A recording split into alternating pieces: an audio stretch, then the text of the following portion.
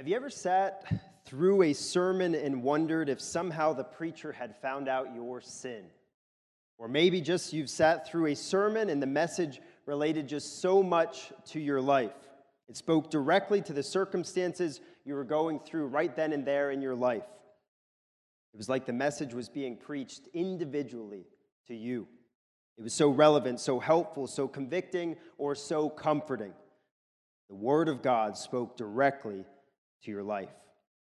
I can think of a specific series that several years ago that Pastor Reed preached, and it was through a book of the Bible. And in that specific series, I remember sermon after sermon dealt with exactly the circumstances, the situations that I was dealing with in life, and the application was spot on to the things that I was experiencing and going through. And as I started out with, it was as if this message was preached individually to me. I think a lot of us have encountered this and have experienced this, and this evening we find out why.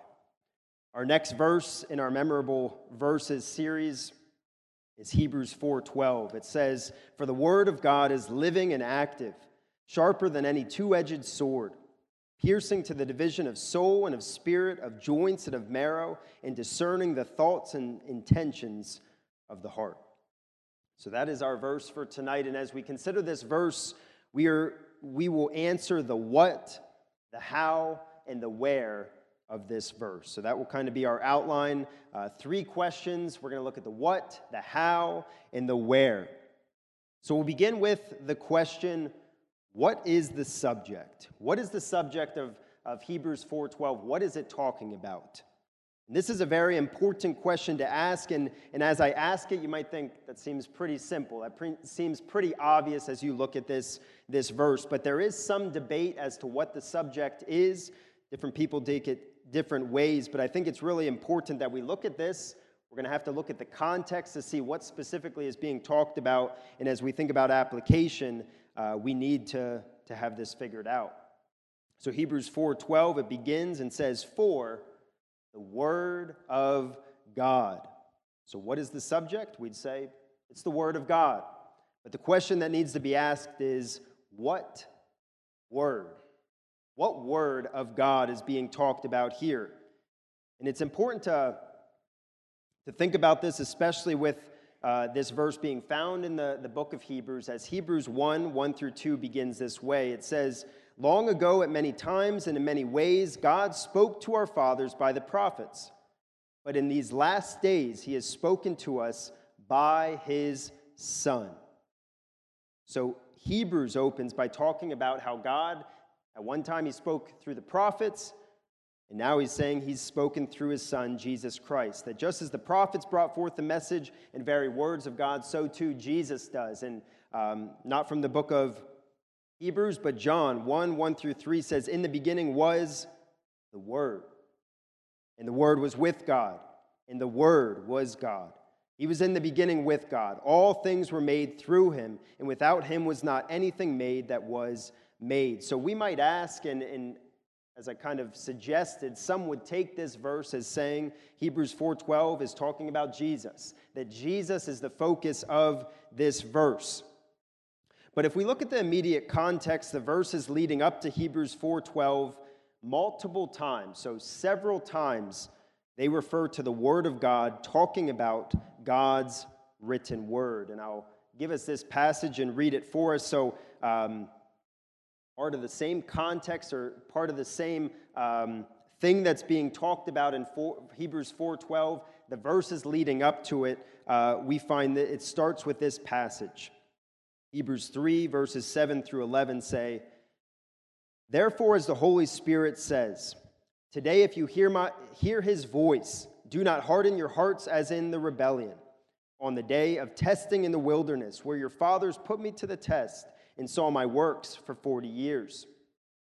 Verse 10 says, "Therefore I was provoked with that generation and said, they always go astray in their heart. They have not known my ways. As I swore in my wrath, they shall not enter my rest." I read for us this passage as the author of Hebrews is quoting Scripture. Okay, he's quoting God's word and God's written word being Psalm 95, 7 through 11. That is the passage in the Old Testament that the author of Hebrews is going back and quoting here, Psalm 95, 7 through 11. And not only does the author of Hebrews quote it here in the passage I just gave us, but in this passage leading up to Hebrews 4:12, he mentions parts of Psalm 95 another 4 times.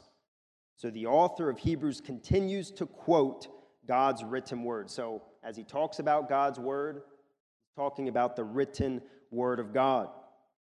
Also, as the author of Hebrews quotes from Psalm 95, 7 through 11, we find an interesting comment made as to who is speaking these words. Okay, I'll read for us again Hebrews 3:7. It says, "Therefore, as the Holy Spirit says," today if you hear his voice. So the point, or the author of Hebrews is trying to make very, very clear, this is God's word that's being talked about here, that Psalm 95 is God's word, as the Holy Spirit says. But interestingly enough, later in the passage, as this Psalm 95 is quoted once again, in Hebrews 4:7, this is what the author of Hebrews says. He says, "Again he appoints," which is God, "again he appoints a certain day, today, saying through David, so long afterward," in the words already quoted, "today if you hear his voice, do not harden your hearts." So the passage or Psalm 95 that was credited to the Holy Spirit saying something, God's very word, now he says that he said this through David, meaning that these were words that David wrote, that David penned. Psalm 95, 7 through 11, that is how they were recorded, but it was ultimately God speaking through him. God was using David to write his words, and this is the exact point in 2 Peter 1:20 through 21, a familiar verse. That's the point that's being made in this verse. It says, "Knowing this first of all, that no prophecy of Scripture comes from someone's own interpretation, for no prophecy was ever produced by the will of man, but men spoke from God as they were carried along by the Holy Spirit." So what was written in the Scriptures, 2 Peter 1:21, 20 through 21, is saying that what was written there is surely God's word, but how it was recorded was through the pen of human authors. And that is the exact point that's being made here. The author of Hebrews is making clear that, yes, the Holy Spirit said this, but it was through David. It was as David recorded Psalm 95. And I point this out to us as we come full circle back to what we began considering, and that is what is meant in Hebrews 4:12 when it speaks of the Word of God. And being true to this section, I would say the context that Hebrews 4:12 is being written in, and the verses leading up to it are speaking of God's spoken and written word. As God spoke through his prophets, and as he worked through the authors of the Old and New Testament, that is the subject of this verse. The Scriptures are the subject of Hebrews 4:12. It is our Bibles that were recorded by David, by Moses, by Peter, by Paul, but ultimately they were recording the very words of God. Our Bibles are the focus of our verse for this evening. Okay, that is the subject. God's spoken and his written word is what the subject is of Hebrews 4:12. So application. First, we find in our verse for this evening, or what we find in our verse for this evening, concerns what God's word is and what it can accomplish. So we find in our verse that kind of the focus is what God's word is and what it can accomplish. This verse will teach us great truths about the Bible. Hebrews 4:12, I would say, rates right up there with the verse I already quoted, 2 Peter 1:20 and 21. Another familiar verse that I don't have it on the screen, but 2 Timothy 3:16 through 17, it says, "All Scripture is breathed out by God and profitable for teaching, for reproof, for correction, and for training in righteousness." Hebrews 4:12 rates right up there in communicating to us, what do we find in our Bibles? What is it? Okay? What can it accomplish? And then secondly, already have it up there, we are reminded here of the process by which our Bibles came about. So just looking at the context, looking at the fact that the Holy Spirit is credited these words, but also it says through David. We see here that our Bibles are not a man-made object. Our Bibles are not the work even of co-authors. You'll sometimes see books are published by co-authors that they've written it together. Rather, we learn here that God is the author, and in a process that I would say, as you think about it, we can't fully understand how it was done.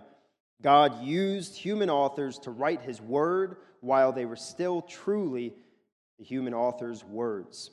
Okay, certainly in some portions, like the prophets, God dictated. He told them exactly what they wanted or what he wanted them to say. But in other portions, the human author wrote, and they were guided by the Holy Spirit so that their words were the very words of God. So that is the subject of our verse. I don't believe it's the Son of God. I don't believe it's Jesus, but rather the words being talked about are the Scriptures, what we find in our Bibles. And next, the second question I want to look at is, how is God's word described? Okay, what is said about it in our verse? So Hebrews 4:12 again says, for the word of God, and then I want to focus on this section, is living and active. For the word of God is living and active. We're given two descriptions here with the words living and active. And these two words, I would say, very much so go together. They're very similar in meaning. So we'll consider the word living first. And this word living speaks of being life-producing, that the word of God gives life. That is what's being said here. When it says, for the word of God is living, it's saying that the word of God can give life. I'll give you a physical example. In John 11:43 through 44, we get the account of Jesus' resurrection of Lazarus. It says this, when he had said these things, he cried out with a loud voice, Lazarus, come out.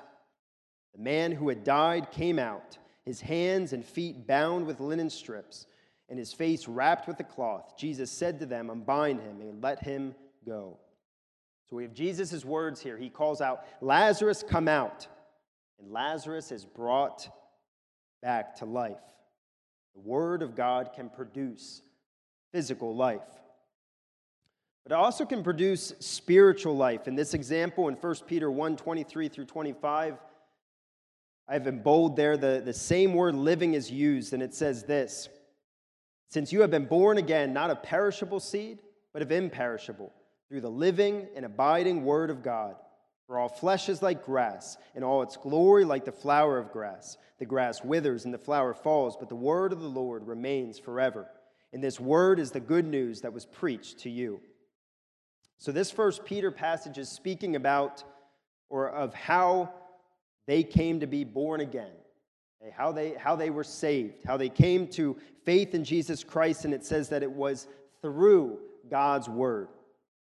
They were given spiritual life. It says, again, since you have been born again, not of perishable seed, but of imperishable, and it says through the living, the life-producing, the spiritual life-producing word of God.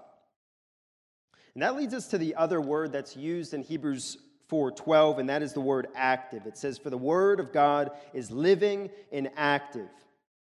This word active speaks of being effective, at work, powerful, able to cause something to happen. And to give some examples from the Scriptures, I'll just read a few of these. I have all of them up here on the screen, but I'll just read a few for the sake of time. We go to the book of Genesis, and it opens, and we're given an example of God's word being active. In Genesis 1:3, it says, and God said, so it's his words, let there be light. There was light. In Genesis 1:6 through 7, it says, and God said, let there be an expanse in the midst of the waters, and let it separate the waters from the waters. And God made the expanse and separated the waters that were under the expanse from the waters that were above the expanse. And it was so. Just one more. In Genesis 1:9 says, and God said, let the waters under the heavens be gathered together into one place, and let the dry land appear. And it was so.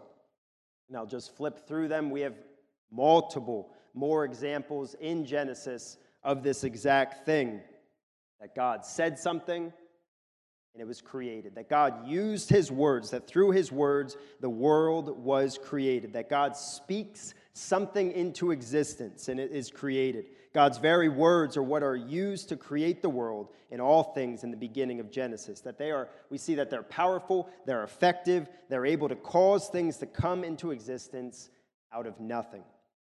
God's words were the means by which he created the whole entire world. Just an example of them being active. Another example, in the words of Jesus in Mark 4:35 through 41, I'll read this account in full. It says, "On that day, when evening had come, he said to them, 'Let us go across to the other side.' And leaving the crowd, they took him with them in the boat, just as he was. And other boats were with him. And a great windstorm arose, and the waves were breaking into the boat, so that the boat was already filling. But he was in the stern, asleep on the cushion. And they woke him and said to him, 'Teacher, do you not care that we are perishing?' And verse 29 says, 'And he awoke and rebuked the wind and said to the sea, Peace, be still. And the wind ceased, and there was a great calm. He said to them, Why are you so afraid? Have you still no faith?' And they were filled with great fear and said to one another, 'Who then is this, that even the wind and the sea obey him?'" Notice the words I have in bold and underlined. He awoke, he rebuked the wind, and said to the sea, "Peace, be still." And then the very next words, it says, "And the wind ceased, and there was a great calm." It was through Jesus' words that this took place. And then one further example of this word active, and again, we actually have we have the verb form of this word active in 1 Thessalonians 2:13, and I've bolded it for us. It says, "And we also thank God constantly for this, that when you received the word of God, which you heard from us, you accepted it not as the word of men, but as what it really is, the word of God, which is at work in you believers." This verse in 1 Thessalonians, it begins by stressing something that we already considered in our first point, and that's that Paul speaks of how the Thessalonian believers accepted the words that he was giving, the words that he was preaching, ultimately bringing forth the word of God. They accepted these as God's word. Even though they were coming from the mouth of Paul, they saw them as the very words of God. Though Paul spoke to them, it ultimately was God's word, God's message. And then at the end there, we find this word work, and it's related to our word active in Hebrews 4:12. We see that they're already Christians, so it's not life-producing, or we're not getting an example of it being life-producing in the sense that they're becoming saved, but rather they're Christians, and he says, the word of God, which is at work in you believers. Speaking that God's work is working, it's active in causing them to live obedient lives to him, to God. So as we think about these first two descriptions that the word of God is living and active, we find that God's word is no dead word. They are not normal, lifeless words, but they give life both physically and spiritually. They have power. They're at work. They cause things to happen. And my question to you is simply, have you ever thought of your Bible this way? Have you ever thought of your Bible this way? And maybe I should ask it this way. Do you regularly think of your Bible this way? You come to it and read it.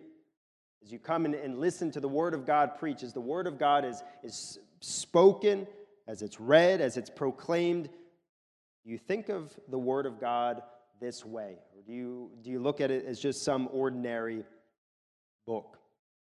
And as we think of these two descriptions of our Bible, I want to help us to grasp this a little bit better. And I want you to think about your words for a moment and compare them to the words of God. Okay, we can give a command. All right, you can tell someone to do something, and that person might follow you. But their following you is not because of some power in your words. They hear your command and they choose to listen and to follow you. God's word is not like this. It has power. God has instilled within his word the power to cause things to help, cause people to change, to cause people to receive their life once they're dead, to cause spiritually dead people to come alive to a saving faith in the Lord Jesus Christ. God's word is not like our words that have no power to ultimately cause people to do something or to change people. And to help us grasp this a little further, I'd ask you to compare what we've seen concerning God's word and just compare it to the words of a book. Okay, books can be impactful. You might have a favorite book that really impacted you. It might have been very life-altering. It was motivating. Words in a book can stir you and encourage you and comfort you. But ordinary books do not have power within them. They cannot cause us to do something. And we find here that the Bible is no ordinary book. God's word is living and active. It's life-producing and powerful. There's certainly value to other books, especially to other Christian books, but they are not even close to the same level as the Bible. As we wrap up this second question, before we get to application for this second question, I'd like us to consider Isaiah 55, verses 10 through 11. I think they communicate the very point that these words, living and active, do. Isaiah 55, and I'll start by reading verse 10 and then elaborate on it. It says, "For as the rain and the snow come down from heaven, and do not return there, but water the earth, making it bring forth and sprout, giving seed to the sower and bread to the eater." All right, so in Isaiah, an illustration is being given, and I think it's very straightforward. It's speaking of rain and snow falling, and there's a result. That plants, that crops grow on the land, that ultimately they bring forth fruit and vegetables and food for people. And ultimately, this illustration is being used to speak of the word of God, as it says in verse 11. "So shall my word be that goes out from my mouth. It shall not return to me empty, but it shall accomplish that which I purpose, and shall succeed in the thing for which I sent it." So the word of God is being spoken about in this verse, the words that go from the mouth of God. It says they will not return empty, meaning that God's word will not fail.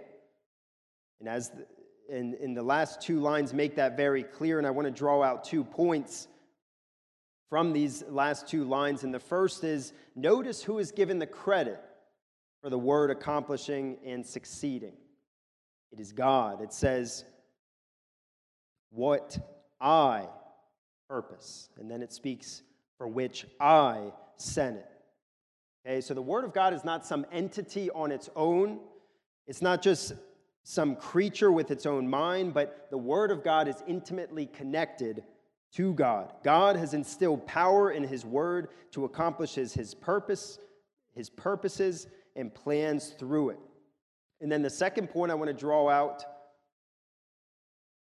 just concerns the effectiveness of the word. It says, "It shall," it will accomplish. And then God says, "and shall succeed." When God's word is spoken, it will do what God desires it to do. It cannot be dodged or avoided. It cannot be ignored or defeated. But God's word will work and act as God sees fit. What God wants to see happen through his word will surely take place.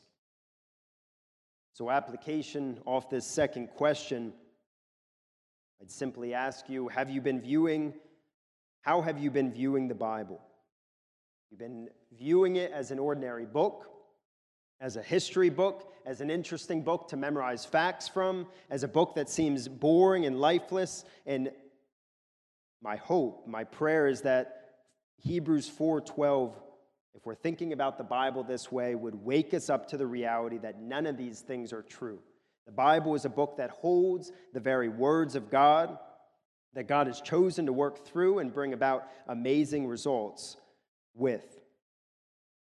The second point of application is, as we read the Bible regularly, we should read with faith and confidence that the words we read will be at work within us. Okay, do we remember this as we read the word? Do you have faith that God's word can powerfully work within you as you just do your daily Bible reading? Do we have this in our minds as we read. And further, as we sit under the preaching of the Word of God, we should pray that God would use His Word to change us, that it would be at work within us as we hear it preached and proclaimed. There should be an excitement, an anticipation as we show up on a Sunday that God is going to work through His Word in those listening. Do we view the preaching of God's Word this way? Do we anticipate it? Do we get excited about it, that God is going to work through His Word how He sees fit? And then lastly, for application here, I'd like us to consider the effectiveness of God's Word for a moment. Okay, the words living and active, they communicate effectiveness. Further, Isaiah 55, 10 through 11, I think communicates this very clearly. And I'd like to, I'd like to offer just a point of application and even, I'd say, encouragement, reassurance for parents as you teach the Word to your children, for Sunday school teachers, for children's Bible teachers, for Wednesday night speakers, for us pastors who preach. I think this verse should be a great source of encouragement as we teach the Word of God. Those who have taught certainly know the feeling of presenting God's Word faithfully. You've studied for hours. You've worked meticulously on your message. You've edited it. You've practiced it so that you made sure that this is God's Word that you're communicating. You get up, you teach it, and you may hear a few comments. You might get a thank you for your message, but you don't hear the conviction or the comfort or the challenge or the change that the Word of God produced in anyone's life. And especially those who have taught the same people for a period of time, you might not see any obvious results. It can be very easy as a teacher, as someone bringing forth the Word of God, to become discouraged, disheartened by this. And I think Hebrews 4:12 needs to be a source of great encouragement every time you finish teaching. If you've presented God's Word, then even if you don't hear or you see any results, that does not mean that there are no results. It does not mean that God's Word failed. It does not mean that fruit has not been produced in the lives of those who heard the message. Why? Because God promises to use His Word. His Word is living and active. And further, if we think about this, what Isaiah 55 compares the Word of God to, snow and rain falling down and crops and plants and fruit growing up, I want you to think about that illustration for a moment. When the earth is watered, do plants and crops grow up immediately? Does it rain and then immediately they pop up? No. There's a growing period. There's a growing period of time underground that they're growing. Only after some time can it be seen that the crop and the fruit are there. And so too it is for teachers and preachers of the Word of God. You might not see the fruit of your labors. We may never see the change that was brought about, or maybe it is only after months or years that you actually see the result. But be reassured by Hebrews 4:12 that as you teach the Word of God, it's living and active, it's at work, it's effective. It will change and convict and take hold of people's lives. Not because of you, even if you don't see it, because ultimately it is the Word of God. So our last question we'll consider is, where does the Word of God do its work? Where does the Word of God do its work? And we'll consider the rest of our verse. Hebrews 4:12 says, "For the Word of God is living and active." And then I want us to consider the next couple phrases. It says, "Sharper than any two-edged sword, piercing to the division of soul and of spirit, of joints and of marrow, and discerning the thoughts and intentions of the heart." So we'll break this down into several parts, and we'll consider first that a comparison is made. It says the Word of God is sharper than any two-edged sword. In the book of Ephesians, the Word of God is spoken of as a sword. It says, "And take the helmet of salvation and the sword of the Spirit, which is the Word of God." Here in our verse, it's actually being compared to a sword. And the comparison is to show that God's Word is sharper, that it cuts better and deeper than any sword can. The word sharper gets this across, but I think it's also reiterated with the type of sword that's being talked about here. It's a two-edged sword. It's a sword that is sharp on both sides. A sword that would have been seen as extremely effective. It's sharper, it can cut better, it can stab deeper than the best sword or the most capable weapon. And we might think, how can the Word of God be sharper? God's Word is not literally sharp. We would never use our Bibles or think of the Bible as an effective weapon. But we find the next word and phrases that come after it are not speaking of the Bible as a literal weapon or a physical weapon. So next we'll consider the next couple of phrases or words, and we find it shows three ways as to where the Word of God works. And the first is that the Word of God is said to be penetrating. It says in Hebrews 4:12, for the Word of God is living and active, sharper than any two-edged sword. And then we get this word, piercing. Piercing or penetrating to the division of soul and of spirit.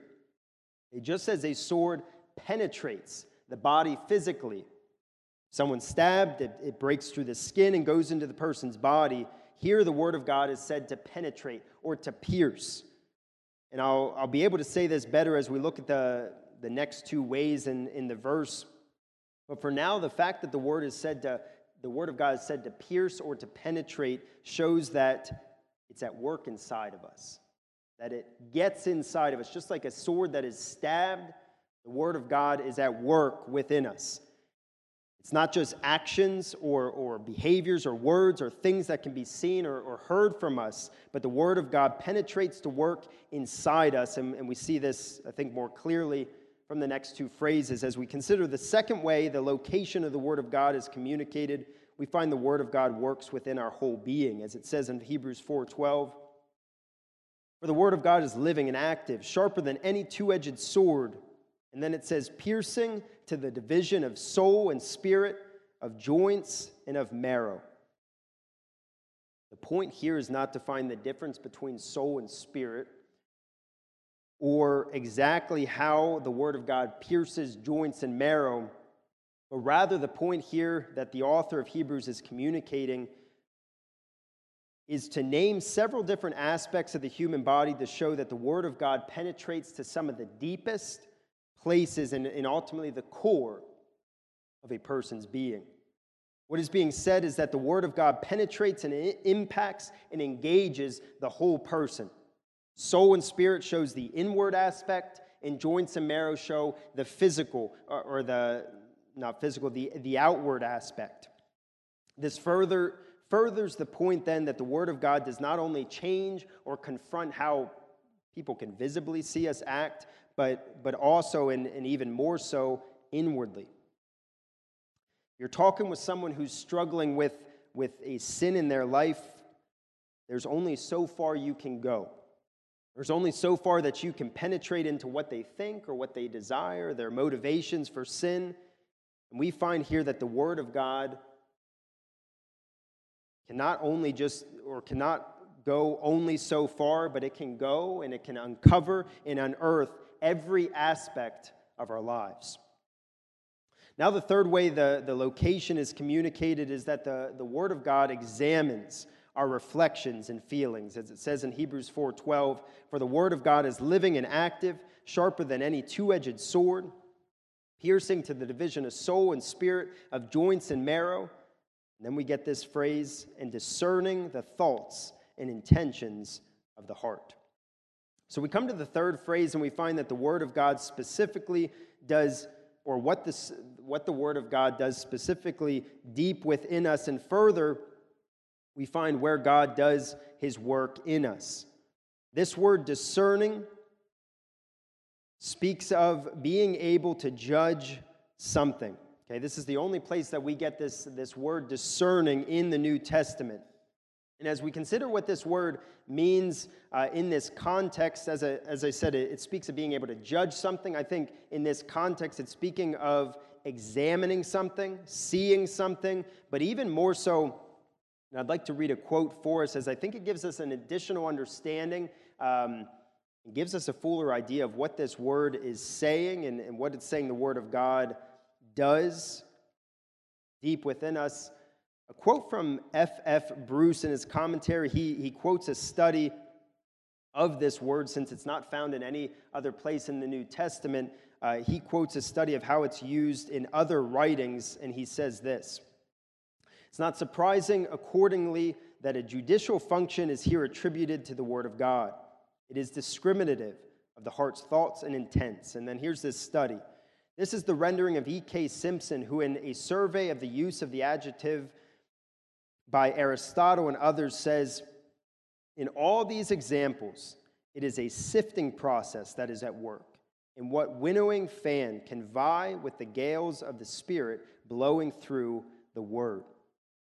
Okay, so in this study, it talks about this word being used in a sifting sense. Okay, it says, in all these examples, it is a sifting process or a filtering process. And he speaks of winnowing, which speaks of removing or ridding of something. So I think the idea here with this word, not only examining or seeing deep within us, I think also the idea is a filtering out of sin and a ridding of evil. And where is this done? So this word discerning is being used. Where is this done? We get this, our phrases, in discerning the thoughts and the intentions. The thoughts and the intentions. And these two words are very, very similar. Thoughts and intentions in the original language. It's talking about your reflections. What you think about in your mind. It is the things that no one else knows or sees. It's what no X-ray machine can view. It's those things that only you and God know that you think about. That as you process things and the things in your minds, your reflections, your meditations, the things that run through your mind constantly is what is being talked about here by the thoughts and the intentions. And further, we get this idea of it's really talking inwardly. What goes on inside of us is this word heart, as it says in discerning the thoughts and intentions of the heart.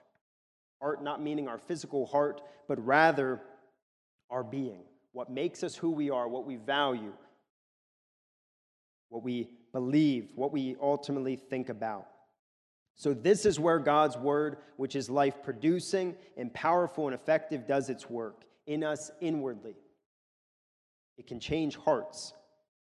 It can take those sinful lusts, those evil plans that no one knows about and would be shocked to hear you think about.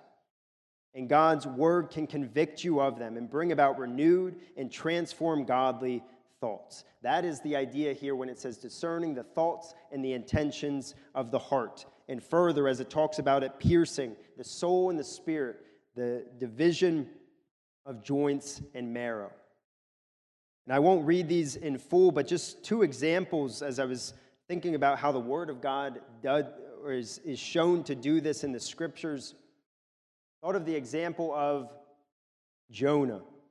And just to sum it up, rather than reading all of Jonah 3, in Jonah 3, Jonah goes back and he brings the message to the Ninevites.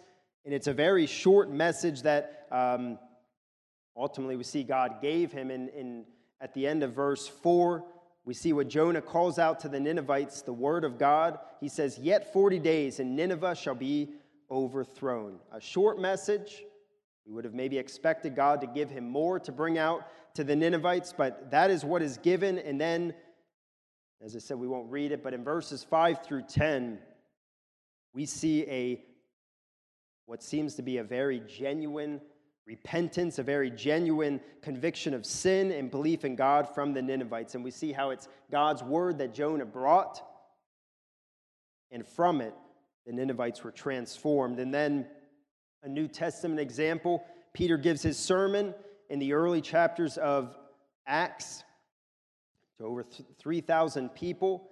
And we're told in Acts 2:37, "Now when they heard this, they were cut to the heart and said to Peter and the rest of the apostles, 'Brothers, what shall we do?' So Peter proclaims the word of God, and it says they were cut to the heart. They believe.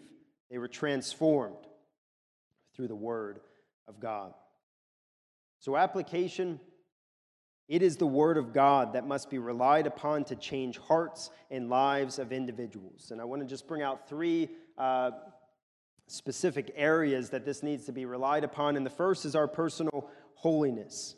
Beginning with ourselves, it must be what we rely upon.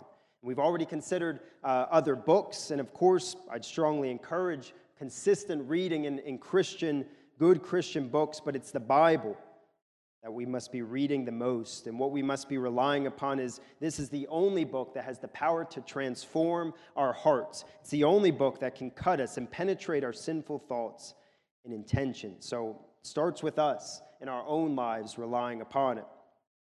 But secondly, in our gospel witness to others, we must not depart from the Word of God. As we share the gospel with others, we need to make sure that's ultimately the message that God, or the message of the gospel, the message of the Word of God, as that is ultimately what God uses to bring someone to faith. Not our persuasion, not our gimmicks, but the Word of God. And then, as we already thought about, Bible teachers don't depart from the Word of God. And even as we already considered, if it seems like there is no result, don't fall into the temptation of trying to entertain or relying upon games or jokes or stories, as they won't ultimately change and soften the hearts of God. The conclusion to our verse has made it clear that the Bible is the greatest instrument to penetrate wicked and hard hearts as we teach. So depend on it when it comes to your personal holiness, as it comes to sharing the gospel, as it comes to Bible teaching. Make sure it's these that we're depending on over any other tactic or material. So as we considered Hebrews 4:12 this evening, may God use it to remind us of what His Word is, and further, that we would have a confidence in it as we read it, as we hear it preached, that this is the weapon that God uses to slay our sin and drive us to live more faithfully for Him. Let's close with a word of prayer. Lord, we just thank you for the opportunity we have to study a passage that teaches us about your spoken and your written word. Lord, I pray that you would just help us as we think about Hebrews 4:12, as we think about the things that are communicated in it, that we would just have a new or renewed view of your word as we read it, as we study it, as we meditate on it, as we hear it preached. Lord, I pray that you would really just help us to view it as like no other book, as no other words, that it is living and it's active, it's powerful, it's effective. And Lord, I pray that would really shine forth and even be applied as we think about our own growing in holiness, as we think about our teaching, as we think about our witness. Lord, I pray that we would take these things and may it be your word that we're declaring, that we're relying upon. And Lord, I just pray that you would just even work in us this evening. I pray that you would work in us going forward. And Lord, I pray that you would use your word to transform us, to help us to strive to live more faithfully for you. Lord, we just thank you for all things, and I pray that you would help us as we go into our week to live lives that are obviously believing in you and believing in your gospel. In your name I pray. Thank you for joining us this evening, and you are dismissed.